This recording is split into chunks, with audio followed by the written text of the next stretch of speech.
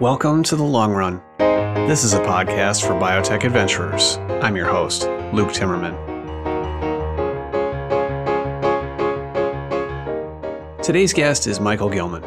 He's the CEO of a pair of Boston area biotech startups. One is Arrakis Therapeutics, a company attempting to make small molecule drugs against RNA targets. The other is Obsidian Therapeutics, a company seeking to take the next step in CAR-T immunotherapy by carefully controlling dosing to avoid some of the worst side effects of these powerful cancer treatments. I went into this conversation thinking I'd ask Gilman a fair bit about these young companies because the science is just darn interesting, but we never got quite that far. Instead, we spent this time talking about Gilman's early life and key turning points in his career. Gilman has an eclectic background and really saw himself on an academic research career path for many years before entering industry. It was around age 50 when he became an entrepreneur. And he clearly found something he's good at. He's 2 for 2 as an entrepreneur, having sold his first 2 companies to Biogen and Bristol-Myers Squibb, respectively. Now, before we dive in, a word from the sponsor of The Long Run, Presage Biosciences. I talk with a lot of CEOs for the Timmerman Report, and it's clear that all of them are under pressure to get clinical trial data as soon as humanly possible. Investors demand it, and patients deserve it. Phase 1 clinical trials have traditionally been the first time that you can get this data. Presage Biosciences is working to improve this approach. I covered the company in its founding days, and ever since they have been working on creating a way for researchers to obtain human data on investigational therapies a year or 2 before they could with a traditional Phase 1 trial. They are now working with biopharma companies to use Presage's patented device that enables intratumoral microdosing of experimental cancer drugs. And here's the thing.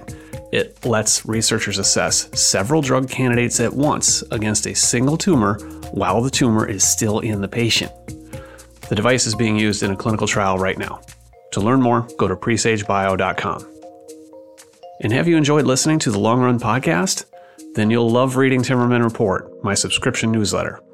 More than 1,000 individuals and 50-plus companies and universities subscribe to get signature in-depth analysis for only $149 per reader per year. Group discounts are available. Check it out at timmermanreport.com/subscribe. Next on The Long Run, Vicky Sato. She's one of the industry's pioneers and still very much active in the game. Sato started out as a classic academic scientist on the Harvard faculty. The next 20 years of her career were as an operating executive at Biogen and Vertex Pharmaceuticals. There, she put her fingerprints on a number of drugs that are linchpins for those companies today. The last decade or so, she's been a teacher and mentor on the Harvard Business School faculty and as a board member. She's wise, whip-smart, and suffers no fools behind the scenes. But she's also a warm person who cares a lot about the next generation of biotech leaders. It was a treat to sit down with her and discuss her career path. Stay tuned for that episode. Now, join me and Michael Gilman for The Long Run.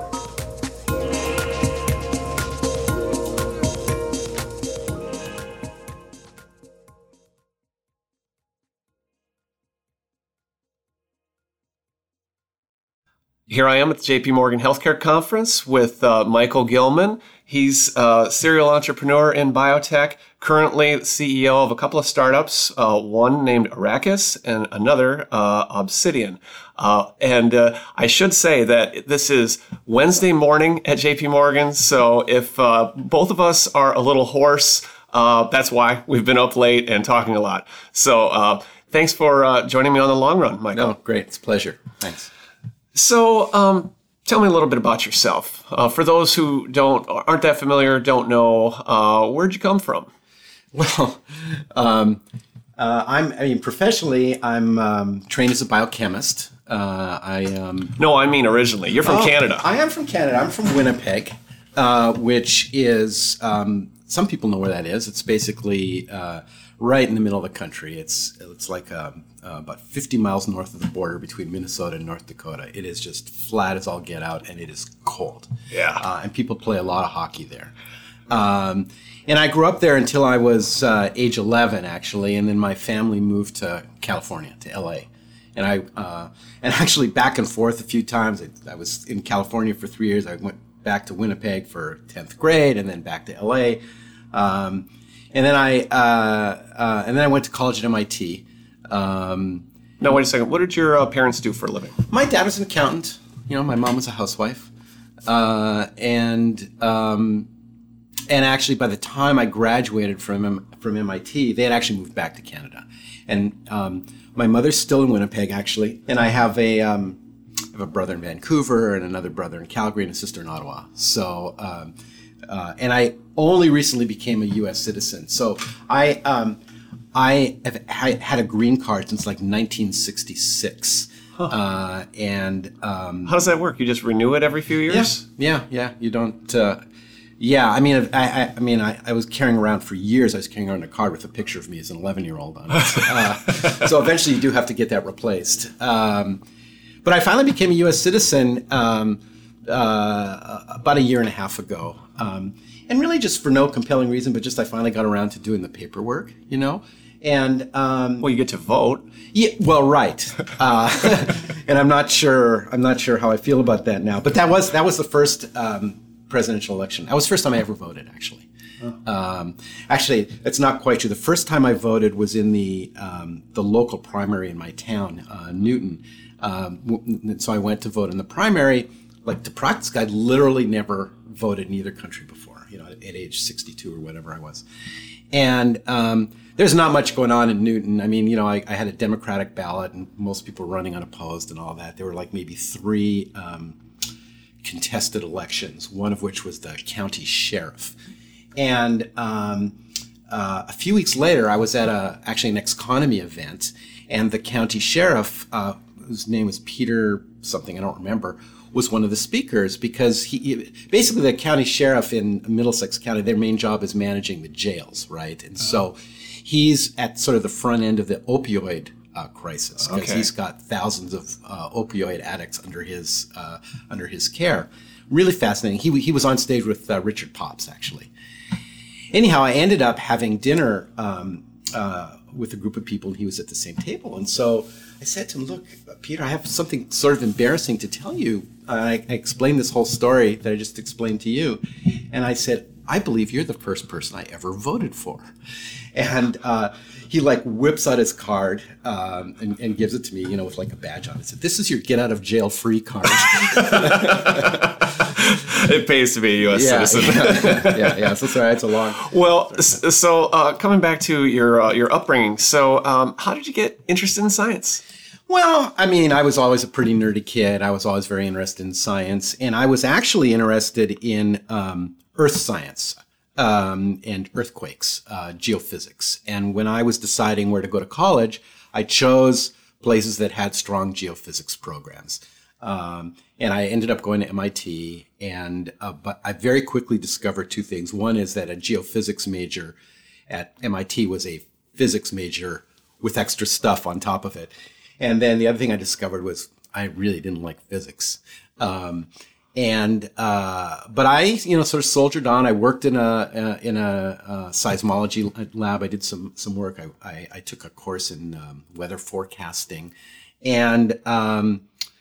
but I had a roommate who was a biology major, and we'd be sitting at our desks, doing our problem sets every evening, and he would every once in a while pop up and go, "Let me tell you some interesting thing I learned today." And after a while, it was like, wow, that is much more interesting than what I'm doing. So halfway through my sophomore year, I dropped all my physics classes and switched to biology.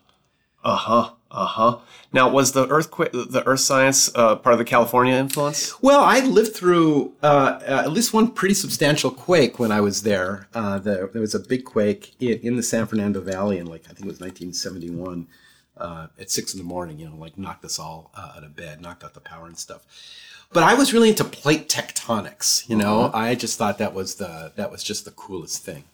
Really? So now this would have been, you're at MIT, you're an undergrad, you're getting excited about biology. What years are we talking? I started MIT in 1972. So it was it was the early days of molecular biology. It was the Asilomar conference, famous Asilomar recombinant DNA timeout happened during that period. David Baltimore won his Nobel Prize for reverse transcriptase, I think, in 1975. I remember, because I was working in the lab next door, I remember sort of stumbling through the remains of the champagne celebration there. It was before splicing was discovered. And certainly before any kind of molecular biology was widely distributed. And I actually worked in a toxicology lab. I got interested in mutagenesis and DNA repair. I thought DNA was just fascinating, and you get fixated on things early sometimes, right? And then you just kind of end up veering in different directions. So where'd you go to grad school? Went to grad school in Berkeley, and in between, I actually spent 2 years working at a radio station, right? So we can come back to that in a minute. But I had decided that the only lab that I wanted to the only guy I wanted to work for in graduate school was Bruce Ames, who was at Berkeley. And will be known to many people in your audience as the inventor of the so-called Ames test, which is a sort of shortcut method for identifying compounds that are mutagenic for DNA. And so I applied to Berkeley, but I applied to a number of other places. But the other thing that I spent my time on, there was like two things that I spent the bulk of my time on when I was at MIT, at least two that I'm willing to own up to on this podcast. One was in the lab. I was just a total lab rat. I loved the lab. And the second was I worked for the campus radio station. And the guy I worked for in the lab was kind of a hard ass, and he had some rules that you had to observe. And there was a particular cell line that was the basis for everybody's experiments, and he needed those cells to be treated. He expected those cells to be treated just so. They had to be split every day between the hours of this and that. And I had a radio show, morning show that ran from 6 to 10. And so I said, well, so can I do the cells after 10? Because the responsibility to do this rotated among members of the lab, and you had a month at a time where you had to come in every day and split the damn cells. And so I said, so on the days that I have my radio show, can I do it at 10:30? And he goes, oh no, has to be done earlier. So I would get out of bed at 4:30 in the morning. I lived in a fraternity house across the river from MIT. I would trek across the bridge, and it could be in the winter. It could just be wicked cold on that bridge. I would go to the lab, split the cells at 5:30 in the morning, then hustle over to the radio station and start the show at 6. I just don't know how I did all of that, You weren't going to cut your radio show short. That was a priority. Hell no. Well, one time when I was doing an experiment I was doing a 48-hour experiment where I had to take time points every 4 hours for 48 hours. And one of the time points landed in the middle of my show. And so I went in early and I just pre-taped it. And I just said to the guy who had the shift before me, just stick this tape on when you're done. And so I actually listened to myself while I was splitting the cells that day, and then was able to kind of hustle back before the tape ran out. Now, what kind of show was this? That was rock and roll. Yeah. What today you would call classic rock, but in those days we just called rock. So you came on there like a DJ, and you talk about every half hour. Yeah. Oh yeah, this was the heyday of sort of underground FM radio. Yeah. But you've caught the bug for biology at this point. You're becoming serious. And then so what? How did you end up entering industry? Oh. Well, so I had a very academic orientation. I mean, after Berkeley, I went to, and in Berkeley, Berkeley ended up being the only school I applied to after a couple of years at the radio station, because I was still convinced I wanted to work for this guy, Bruce Ames. And I went there and I did my first lab rotation there, and I just really didn't like it at all. And so then I actually had a blank slate, because I'm all right, well, now what do I want to do? And just by way of sidebar, I don't want anyone to think that my time in Bruce Ames's lab was wasted, because it's where I met my wife. So that was great. And I ended up working in a pretty hardcore enzymology lab that focused on bacterial RNA polymerase, the enzyme that transcribes a messenger RNA from DNA. And I got an unbelievably strong grounding in kind of old school biochemistry, which was exceedingly painful at the time, but it's served me just incredibly well over the years. You can recite the Krebs cycle forward and back. Well, so I have a strong feeling about that. I actually cannot do that, but I know where to look it up. But I do understand what a dissociation constant is, and I understand the difference between thermodynamics and kinetics, and and all that sort of stuff. And that actually comes in handy every once in a while. So then I went and I did a postdoc. I actually came back to Boston and I did a postdoc with Bob Weinberg at the Whitehead Institute in the heyday of, it was right a year or two after his famous discovery of the first human oncogene, RAS oncogene. So this would have been in 1983 that I started in his lab. Yeah. And so that's how I got really excited about cancer biology, but particularly about the thing that I was really interested in was signal transduction, how a cell could detect that it was getting a signal to grow, transmit that information, across a membrane, through the cytoplasm, across the nuclear membrane, into the nucleus, and turn on genes. And I got particularly focused on a gene called FOS that some of your listeners will know about, which is sort of the first gene that switches on when cells get a signal, for sure within minutes and maybe within seconds. So the idea was, well, let's figure out what that gene needs. What are the sequences in that gene that are receiving the signal? Let's work backwards. And so that's what... These were the days of early manual sequencing, Sanger and the Maxim Gilbert method. I did a lot of Maxim Gilbert sequencing, a lot of Maxim Gilbert sequencing, which today would be regarded as chemistry, right? And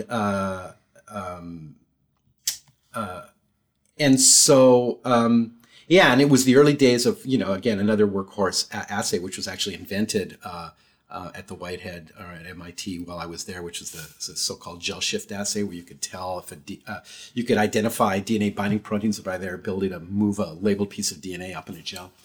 And so I got very excited about that and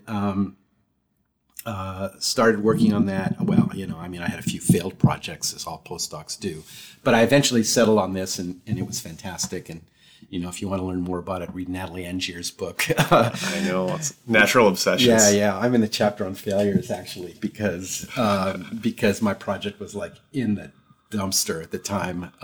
It's very funny. It's very funny to go back and read now, actually. Well, every grad student and postdoc has that moment of despair where it's oh my God, what am I going to do? Yeah. But that's important, right? And it's important for what we do now, right? Our business is largely about failure, right? And you need to learn to, pick yourself up, dust yourself off, figure out what you learned from that failure, and course correct as required, right? Mm-hmm. Or if you conclude that you're really going down a blind alley, then just, cut your losses, get up and go and do something else, because there's plenty of science. Presage Biosciences has a microinjector device that enables intratumoral microdosing of experimental cancer drugs. Why does this matter? It enables researchers to evaluate several drug candidates at once against a single tumor while the tumor is still in the patient. It's in clinical trials now. To learn more, go to presagebio.com. And do you enjoy this show? Then you'll love reading Timmerman Report, my subscription newsletter. More than 1,000 individuals and 50-plus companies and universities subscribe to get in-depth analysis for only $149 per reader per year. Group discounts are available. Check it out at timmermanreport.com. Subscribe. So you dust yourself off, you finish your postdoc, you ended up at Cold Spring Harbor right after that? I got a job at Cold Spring Harbor. As an independent investigator there. It was a fantastic place. I mean, it does not get much more ivory tower than Cold Spring Harbor. There's very little to distract you from doing your science. I mean, at that time, there wasn't even really any teaching to do. When we first got there, this was late in 1986, I had a 2-year-old daughter. We lived on the lab grounds. I mean, I could literally see into my lab from my bedroom window. I mean, as a general rule, I didn't look, but it meant, that I could like freely go back and forth at all hours of the day and night between home and the lab. And I did, Short commute. Yeah. And it was fantastic. I mean, I would go weeks at a time without ever leaving the lab grounds. I mean, my wife thought it was a little weird. We eventually, bought a house 5 minutes away. But I mean, it was just for me, because I discovered a scientific problem that I was just really sort of fixated on. It was just a fantastic environment. And Cold Spring Harbor is never really had a lot of money, right? So, typically someone who is getting their first academic job will be negotiating their sort of startup funding and stuff like that. And Cold Spring Harbor is like, we don't do that. They gave me a lab bench, they gave me a set of used pipettes, and they just said, get to work. And I'm like, fine, And I was there for 7 or 8 years. Ended up having a, fairly substantial group, maybe 12 folks, grad students and postdocs. And what was the problem that was on your mind? Continuing to study basically the same thing that I started on the Weinberg lab, trying to understand how the FOS gene was regulated by signals. Ended up actually being in on the discovery of the JAK-STAT pathway, and a lot of stuff. And I joke about it now because, one of the differences between, I think, the academic world and the industrial world, or at least the difference for me, is that as an academic, your job is to sort of know more and more and more about less and less and less, right? Whereas now my job, now I know next to nothing, right? I'm whatever they say, a mile wide and an inch deep. And our entire lab at Cold Spring Harbor was basically focused on one 20 base pair piece of DNA, and I could recite it forwards and backwards. Actually, which wasn't hard because it was a palindrome. And I could tell you, because we'd mutated every single base pair in there. We knew what the effect of all those mutations were. It was just very, very focused and detailed. Mm-hmm. Mm-hmm. And so, but then you decide to leave academia. Why? Yeah. Well, I didn't I'm not sure I decided to leave academia. I got itchy to do something different. And I did look actually at academic positions, and I looked at a very attractive academic position at University of Michigan that I nearly took. And so I was just itchy to do something different. And I had a friend, very good friend, at Cold Spring Harbor by the name of Mark Zoller. And Mark was actually the inventor of oligonucleotide-directed mutagenesis as a postdoc at the University of British Columbia. And he was on the staff at Cold Spring Harbor when I arrived, and we became fast friends. We wrote a book together, or we basically ghost wrote one of Watson's books, Recombinant DNA. You mean Watson doesn't write all his books? He might have once upon a time, but, by the 90s, he was no longer writing them himself. Nevertheless, he was collecting royalties. I'm sure he was. Anyhow, Mark left Cold Spring Harbor and went to Genentech, actually. And so he was the first person that I knew who was in industry. And actually, when we were writing the book, we would essentially get together for a week. So he and I wrote together, and we wrote about 12 chapters of the book. And you know how these things, so you end up getting to deadline, right? And you like have to produce a lot of material quickly. Mm-hmm. And so you can't really do anything else, right? You have to sort of carve out focus time to do this. So we would, he would come out to Cold Spring Harbor and we would just hunker down, somewhere and work, or I would go out to Genentech. And so I spent quite a bit of time out there, with him writing. And so that was kind of my, exposure to it. And of course, Genentech was really a thrilling place in those days. What years are we talking? This would have been 1990-ish, 90, 91, 92. Genentech was, doing great science, but they weren't, Genentech quite yet. Right, but you could go there and you could see. I mean, there were smart people around. The magnitude of the place was already quite impressive, right? And the thing is that at the time, I think I felt, and I think most people felt that there was something second tier about the science that was going on in industry. And the time I spent at Genentech put the lie to that, right? I'm like, oh, this is actually kind of interesting, right? Mark eventually moved to Ariad, so he was one of the first scientists hired at Ariad in 1992 when it was founded. So he moved to Cambridge, and in 1994, Ariad in-licensed some new technology from Stuart Schreiber at Harvard and Jerry Crabtree at Stanford to develop regulated gene and cell therapies, which is a topic we could come back to. And they were looking for somebody to run this program. And Mark called me up and said, you should come up and look at this. And I'm like, well, I'm not sure I really want to work at a company. But, he's my buddy, and I agreed to come up and visit. And so I came up to Boston, and I also was giving a seminar at Harvard Medical School. So I had these two back-to-back days, one day at a pinnacle of academic science, and then the other day at a scrappy little startup.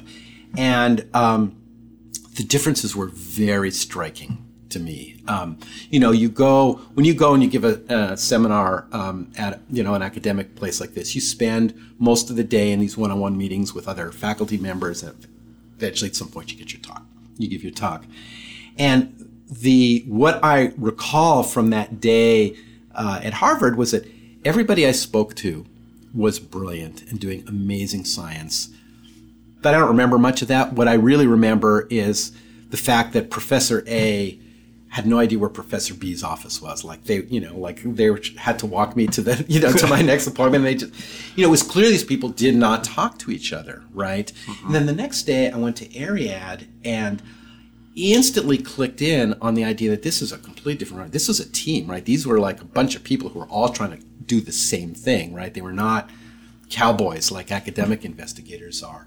And I think one of the issues that was making me unhappy at Cold Spring Harbor at that time was that I felt like I was losing my sort of I was losing my contacts with other people. Like, Well, you're deep down the rabbit hole. Well, I'm deep down the rabbit hole. I had a pretty sizable lab. I used to work in the lab. Now I'm not working in the lab. And I would walk into the lab and suddenly everyone would shut up and turn down the radio. And I'm like, oh, I don't want to be that guy. And my cohort there, the investigators, the young investigators who started about the same time, were really sort of in the same situation. So like, I wasn't really talking to anybody. And that visit to Ariad made me realize that, wow, there is a very different way to do science. So I was kind of intrigued. And the person I called for advice actually was David Baltimore, who, again, I knew from being at the White House. And he was actually on the scientific advisory board at Ariad at the time. And I'll never forget this conversation because, it was a pivotal conversation in my life. And I remember I was sitting at my kitchen table on Long Island. He was sitting at his kitchen table in Cambridge. And at one point he says, well, Mike, I think you should take this job because you could do more than you're doing now. And my initial response to that was to sort of bristle, like, what the hell's wrong with like what I'm doing now, Mm-hmm. But I quickly realized he was telling me two things that I didn't know. One was that, running a drug discovery program is actually a lot harder than running an academic research lab. I mean, it's multidisciplinary. You've got a lot of accountability and a lot of holes you have to navigate your way through. You didn't know this at the time, how much you'd have to grow into that position. No clue. No clue. And then the other thing he was telling me was that I had the bandwidth to do it, right? And so I did it. And, it was, as a sort of as a personal decision, it was probably not smart, right? At that point, we had 3 young kids. I had basically a tenured position at Cold Spring Harbor. I could have stayed there forever. uprooted the family, moved up here. I mean, I can tell you in retrospect that I had no idea what I was getting myself into, right? I thought I knew, but I knew nothing. But it turned out that that I really loved it and that I was good at it, right? And how quickly did that take to realize? Yeah, I mean, I don't know. I mean, pretty quickly though, pretty quickly. That I really loved being in, having a sort of a much more focused scientific goal. I loved, I'm basically a data junkie. I mean, bottom line is I'm basically a data junkie. There's nothing I love more than data. And what I realized quickly was how much data a well-functioning project team can generate, right? And it just sort of nourished me. New data every week. Yeah. And smart people, and everyone's trying to solve the problem. And the idea that you would walk into somebody's office to ask for help, and know that their inclination is going to be to help you, and not to say, "Buzz off, I've got problems of my own,"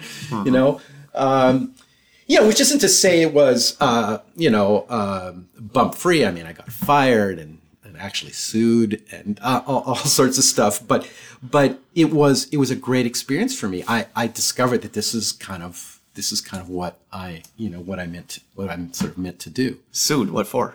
Well, I have to think about how much I can actually say about this. But I was sued for, so I left Ariad, or I was fired. I mean, I was literally came down for what I thought was an executive committee meeting, and the next thing I know, I was being read the riot act and escorted from the building. And then I eventually took a job at Biogen about 3 months later, and I got sued for violating my non-compete. Basically. Yeah, okay. Yeah. Okay. So this is why I hate non-competes, right? People go, non-competes are not a problem. So non-competes are a problem. Yeah. We can talk about that in another podcast. Yeah. I'm not a fan either. Yeah. But so that was pretty stressful. Oh yeah. It was terrible. It was terrible because, but I learned, but I learned a few things from it. Like, number one, it was survivable, right? Like there obviously was, it was obviously so as a younger man, I was kind of a fighter, right? And I tended to dig in my heels if there was something that I believed in. And you can get away with that in an academic environment, right? You can't actually, much harder to get away with that in a corporate environment where there is an actual chain of command. Oh, so you were defying your boss? Is this kind of the root of it? Yeah, I mean, if you were to ask him, he would tell you that I was guilty of insubordination. Okay. Like many entrepreneurs.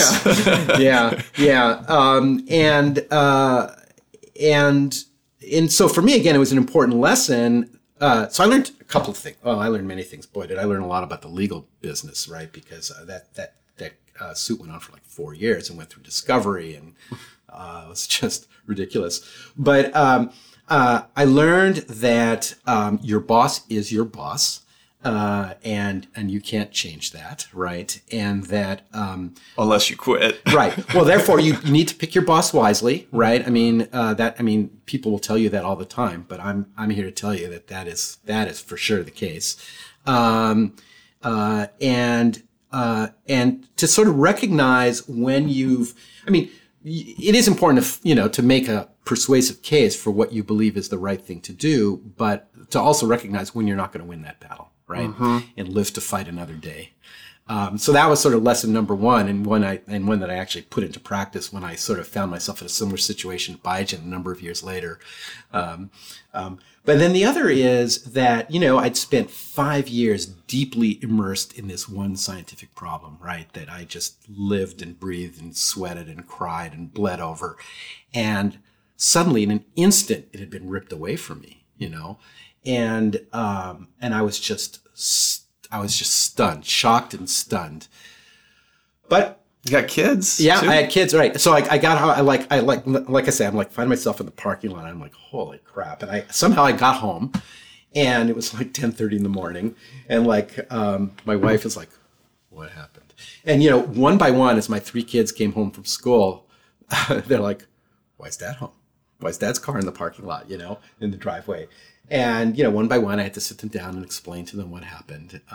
My oldest daughter, I guess, would have been about 15 years old at the time. And she immediately burst into tears, right? Like, are we going to have to move, So that was a tough day. But I went to bed that night. I slept like a baby. And I woke up feeling like $1 million, right? Because like all of the stress had just completely drained, right? I was... I just felt completely liberated, and, I mean, I had some financial concerns, but I just immediately said, all right, well, what am I going to do next? And the thing is, the thing I learned about that is, as a scientist, actually, we're pretty fickle creatures, right? We get, we go deep and we get fixated on a particular scientific problem, and we think that there's nothing else more important in the world. But the fact is, like, that could be taken away from you, and 3 weeks later, you're onto something else, and you're just as deeply in love. And that's turns out to be very important in the business I'm in now, right? Because, like I've sold 2 companies, right? And that is a bittersweet experience, right? Because you do end up surrendering control over these things that you've spent a lot of time and energy on. Well, let's fast forward a little bit. So now you move to Biogen. This stuff's going on. It's distracting, but you rise through the ranks. Pretty soon you're running a research group. Company's getting bigger. It's got its issues, but then you become how do you become an entrepreneur? Well, so I was at Biogen for about 7 years, something like 6 or 7 years, and as you say, I moved up pretty quickly, and I became the head of discovery research. This was Biogen IDEC, right? So at the time I left, there were like 450 scientists, about 2/3 of them in Cambridge and about 1/3 of them in San Diego. And so I was like going back and forth, which was kind of exhausting. But there were a lot of things going on. I think what I would say now is that, like many people, like many sort of type A personalities, I climbed and I climbed and I climbed and I climbed, and I got to the summit, so to speak, and I'm like, I don't like it up here. I actually don't like it up here that much. I had become a bureaucrat, right? Nothing, I would come in the morning, I'd be issued my calendar card, I'd go from meeting to meeting to meeting, more or less speaking when spoken to, and I'd go home at the end of the day and just could not figure out if I'd done anything valuable that day. It was just, it was just not nourishing my soul. Meanwhile, there was a lot of challenges at Biogen. This was a time when Tysabri had been pulled off the market, and so Biogen had to downsize, and I was instructed to lay off like 1/3 of the research organization. The logic behind that was completely obscure to me. Like I tried to find out, well, how'd you arrive at that number, and what is it that you're trying to fix? And I need to know if I've got to downsize the organization. I need to know kind of how to do it. And I worked, and I did that. Well, I drew up a plan, and I had to do it by myself, just me and an HR person. I couldn't tell any of my staff. It was really painful.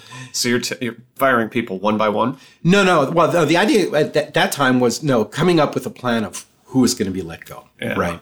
And which I presented to at the time Jim Mullen, and he didn't like my plan, and so I said, "Fine, make your own plan." And I added myself to the list. And so I got laid off with 150 other scientists at Biogen. And this was in the fall of 2005. And once again, I kind of had a blank piece of paper. And I had sort of the similar experience I had when I'd left Dairyad, which is, wow, there's intelligent life out here. I need to learn what's up. I was 50 years old. And I, for the first time, I started to meet some of the local VCs. I had not really ever dealt with those guys before. I mean, my job at Biogen was very intense. It was largely inwardly focused. And very early on, I got introduced to the guys at Atlas, and spent an afternoon with them, just brainstorming, things I was interested in, things they were interested in. And we left that meeting with this idea that we were going to start a company focused on fibrosis. And that was basically as deep as the analysis had gone at that point. And they said, hey, we've got an empty office. Figure it out. Let us know. So this was before they had any sort of formal like EIR program. They just said, here's an office, here's a printer, let us know if you need anything. And really, it was the best possible thing that could have happened to me, right? Because now I had a scientific problem that I could sink my teeth into again. Mm-hmm. I could do my own research. I could do my own thinking. I was left alone, which satisfied my strong inner introvert.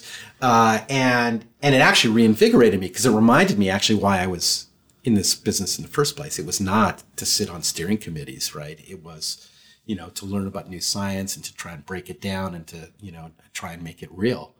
And that led obviously to the founding of Strometics. So we're at the founding of Strometics, idiopathic pulmonary fibrosis. Yeah. There's a need here. Yeah. And you like new challenges, the blank sheet of paper, the proverbial one. Mm-hmm. And you worked on this for a few years. How did this gain momentum? Well, so fibrosis was starting to make itself known as really a critical medical problem. But it's not a disease, right? It's a pathology it's sort of orthogonal in a way to, certainly orthogonal to the way drug companies are organized, right, around therapeutic areas. Mm-hmm. Fibrosis is the, final common pathway of most forms of solid organ failure. And it affects, millions and millions and millions of people. So there was a lot of interest in it, and actually a pretty good understanding, I thought, of the underlying molecular and cellular biology of fibrosis. So the issue was not about finding the right targets. I was pretty confident that there were some pretty respectable targets out there. The issue was how to prove it, and how to prove it in the clinic, because most of these diseases are lifelong, they're slow, and the question is, and really the challenge that Biogen was trying to sort through with the program that we ultimately took out of there was how do you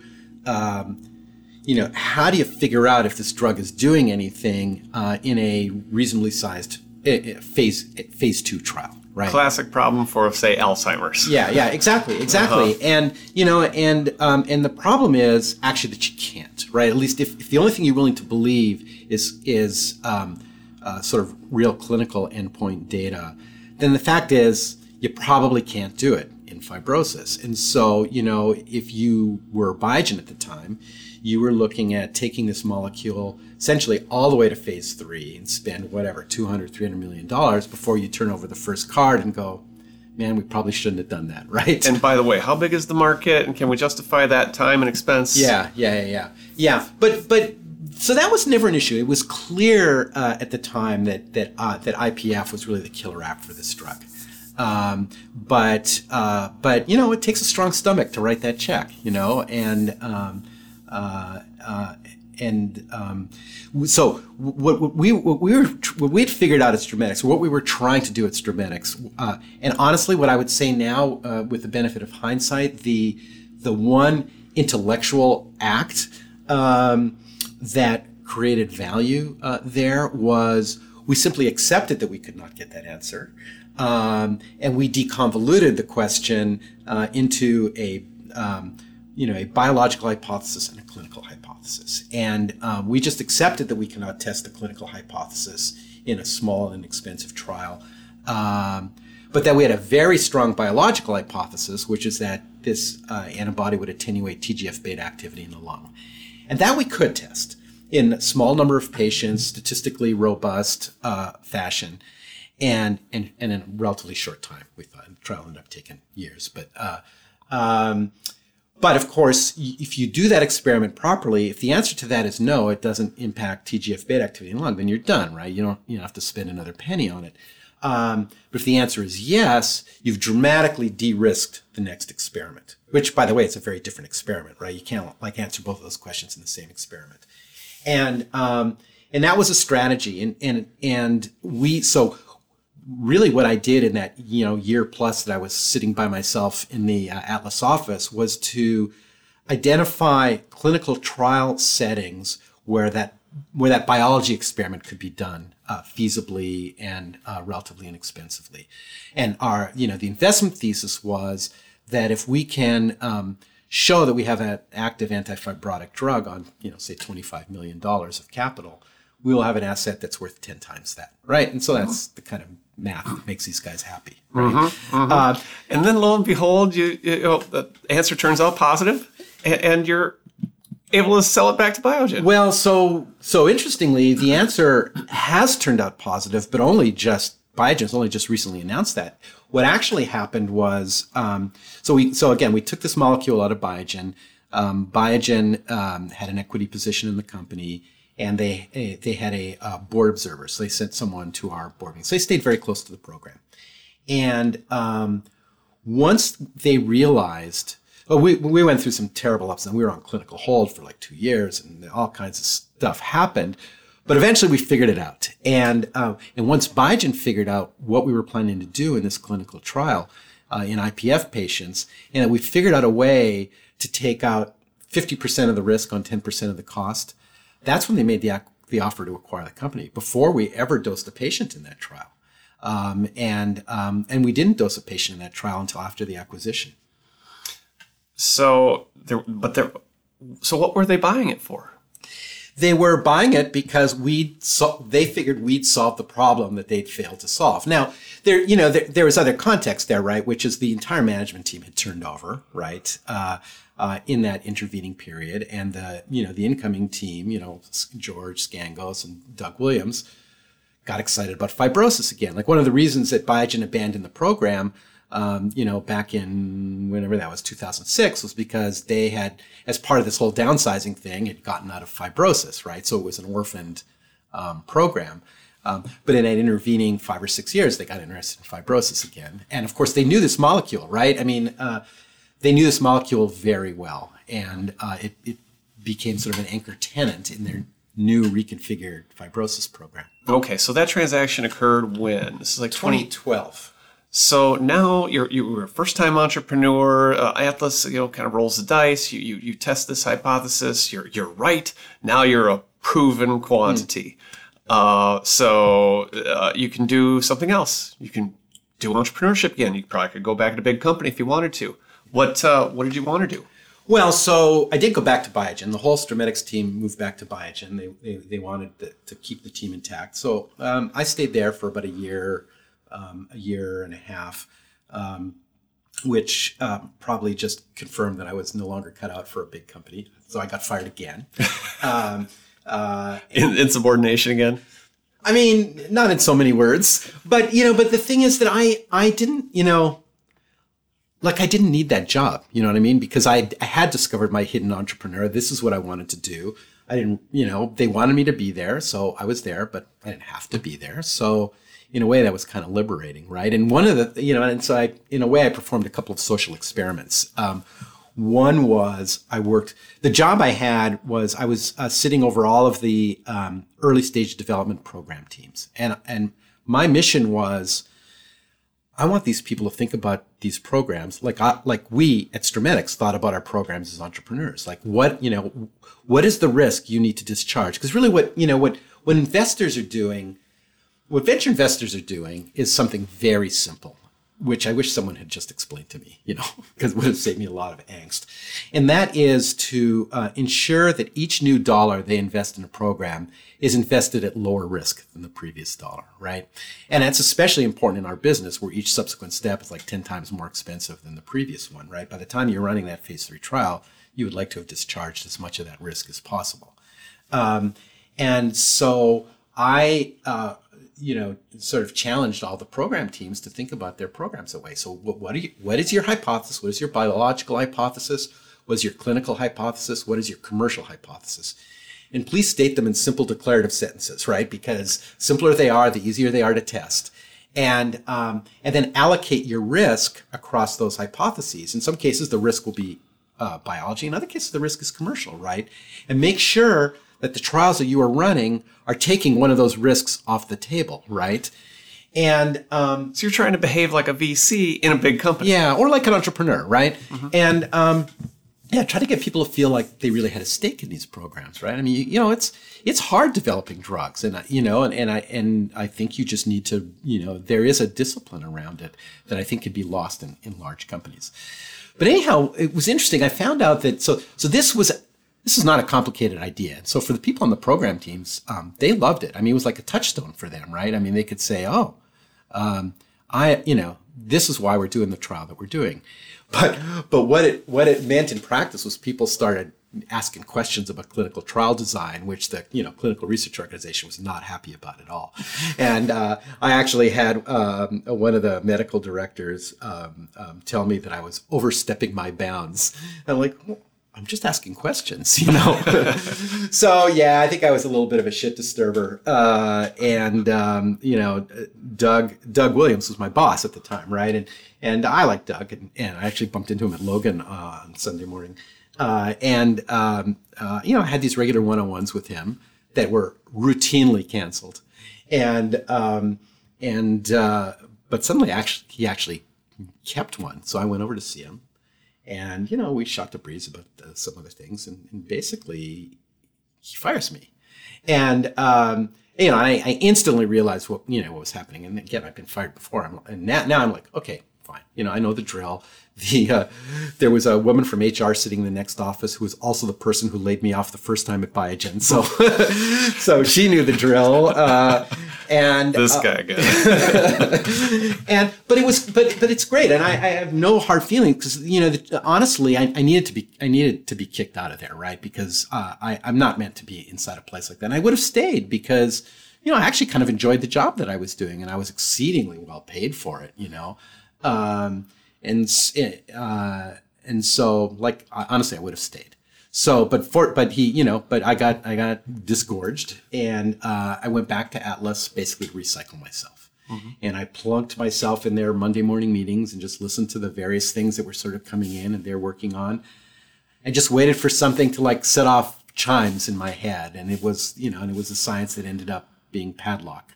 Mm-hmm. I heard a presentation about that. I'd never heard of any of that biology before, but something about it sort of spoke to me. I said, wow, that's really interesting. Can I take that one, please? What about it appealed to you? Just quickly on the pad biology. Yeah, so the issue there is that this idea that maybe we'd gotten autoimmune disease like wrong all these years, that our conception of autoimmunity is it's a defect in the immune system, right? That causes it to, attack healthy tissues, mistake healthy tissues for foreign. But what the PAD story suggested is that in some cases, the immune system is actually just doing its job, and it's recognizing stuff that it was really never intended to see in the normal course of business. And it turns out that these PAD enzymes, peptidyl arginine deaminases, post-translationally modify proteins on arginine residues to a related amino acid called citrulline. And in patients with certain HLA backgrounds, those citrullinated proteins are immunogenic, and they are probably the antigens that are driving the immune system crazy in rheumatoid arthritis, for example, in many rheumatoid arthritis patients. And so the idea was, well, if that's the case, and instead of trying to beat down the immune system, which is not without its problems, you can instead go after the source of these inflammatory antigens that are actually driving the immune system crazy. So it's a completely orthogonal approach to autoimmune disease, and I just thought that was fascinating. So that's what we did. And this was, one of those rare overnight success stories in biotech. Like you work on this for a couple of years, and boom, you sell this to Bristol Myers Squibb. It was almost less than that. Well, so there the lesson is that it's important to find somebody who's buying what you're selling, right? And sometimes what you're selling is not what you think you're selling, right? So we thought that one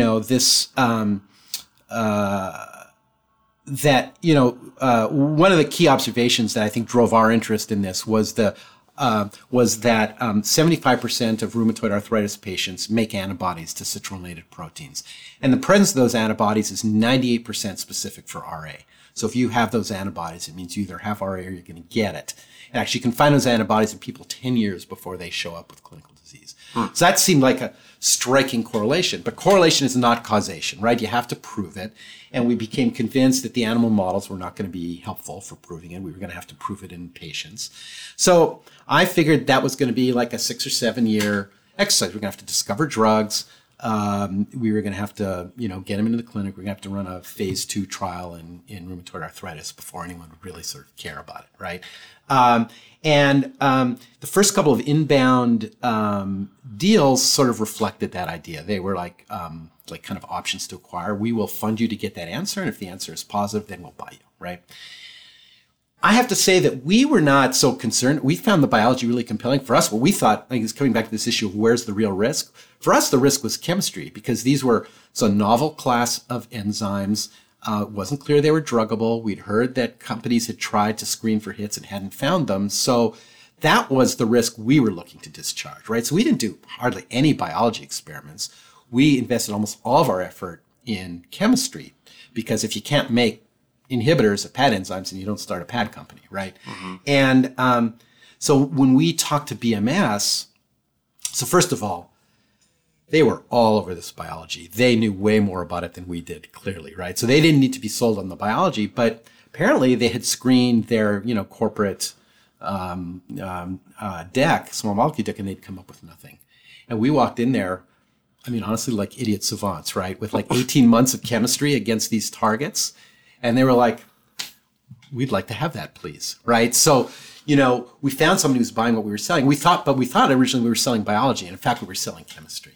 Mm-hmm. And so, right place, right time. Well, and they were already interested in that pathway, but they needed a foothold, and they didn't have one, right? And for them, it was a very attractive transaction for the investors and shareholders, but not a lot of money for BMS to kickstart their program by 3 or 4 years, right? So now you're 2 for 2 as an entrepreneur, and you found that this suits you. Oh yeah. So now here you are at JP Morgan 2018, and you're running 2 companies at once. You might say no longer a serial entrepreneur, but a parallel entrepreneur. Yeah. How does that work? Well. So maybe the first question is why, right? Yeah. And it's a couple of things. One is that I felt I had time on my hands at both Strometics and Padlock, that I had extra bandwidth that was kind of going to waste. In case of Strometics, in large part because it was a clinical stage program, so you're kind of waiting around for stuff to happen. But also in both companies, there were strong management teams in place who were doing all the real work. There just wasn't that much for me to do. And so I was completely convinced I had the bandwidth to do 2 of them. So that was number one. And number 2 was, after consulting my actuarial tables, it just makes sense to do them in parallel rather than in series. And I had done this briefly before when Padlock was being incubated, was in seed phase at Atlas. There was another seedling down the hall that, that I kibitzed with. I liked the guys. I liked what they were doing, and they kind of needed some adult supervision. And so I volunteered to, be acting CEO of that company. So I split my time between those 2 companies.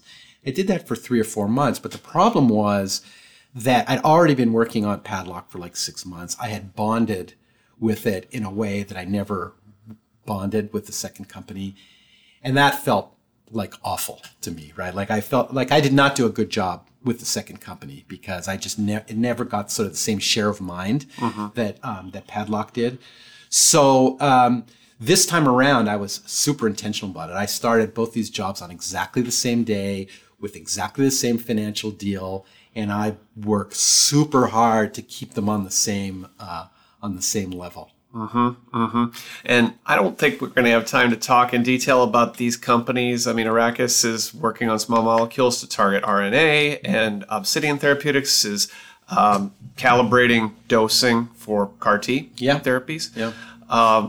Addressing a couple of these are pretty cool scientific problems. You got a lot of people in the industry working on it now, and you're going to give it your best shot. Mm-hmm. what do you hope to accomplish within your actuarial tables? I don't know. I don't really have a plan. I mean, I am more of a short-term planner than a long-term planner. I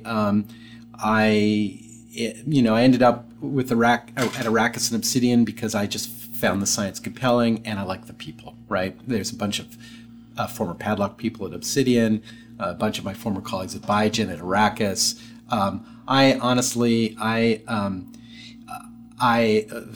Since we're talking actuarial tables, I think what I believe in the end is that life is nothing more than a collection of moments, right? And you should maximize the quality of those moments. I just want to go, I just want to go to work at a place that's fun and interesting to be.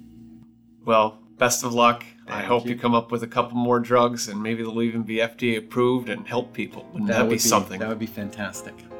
Thanks, Mike. Thanks for joining me on The Long Run. All right. Thanks, Mike. Thanks for listening to The Long Run, a production of Timmerman Report. Pedro Rosado of Headstepper Media was the producer and editor. Music comes from D.A. Wallach. And thanks to Presage Biosciences for sponsoring The Long Run. Next episode, Vicky Sato.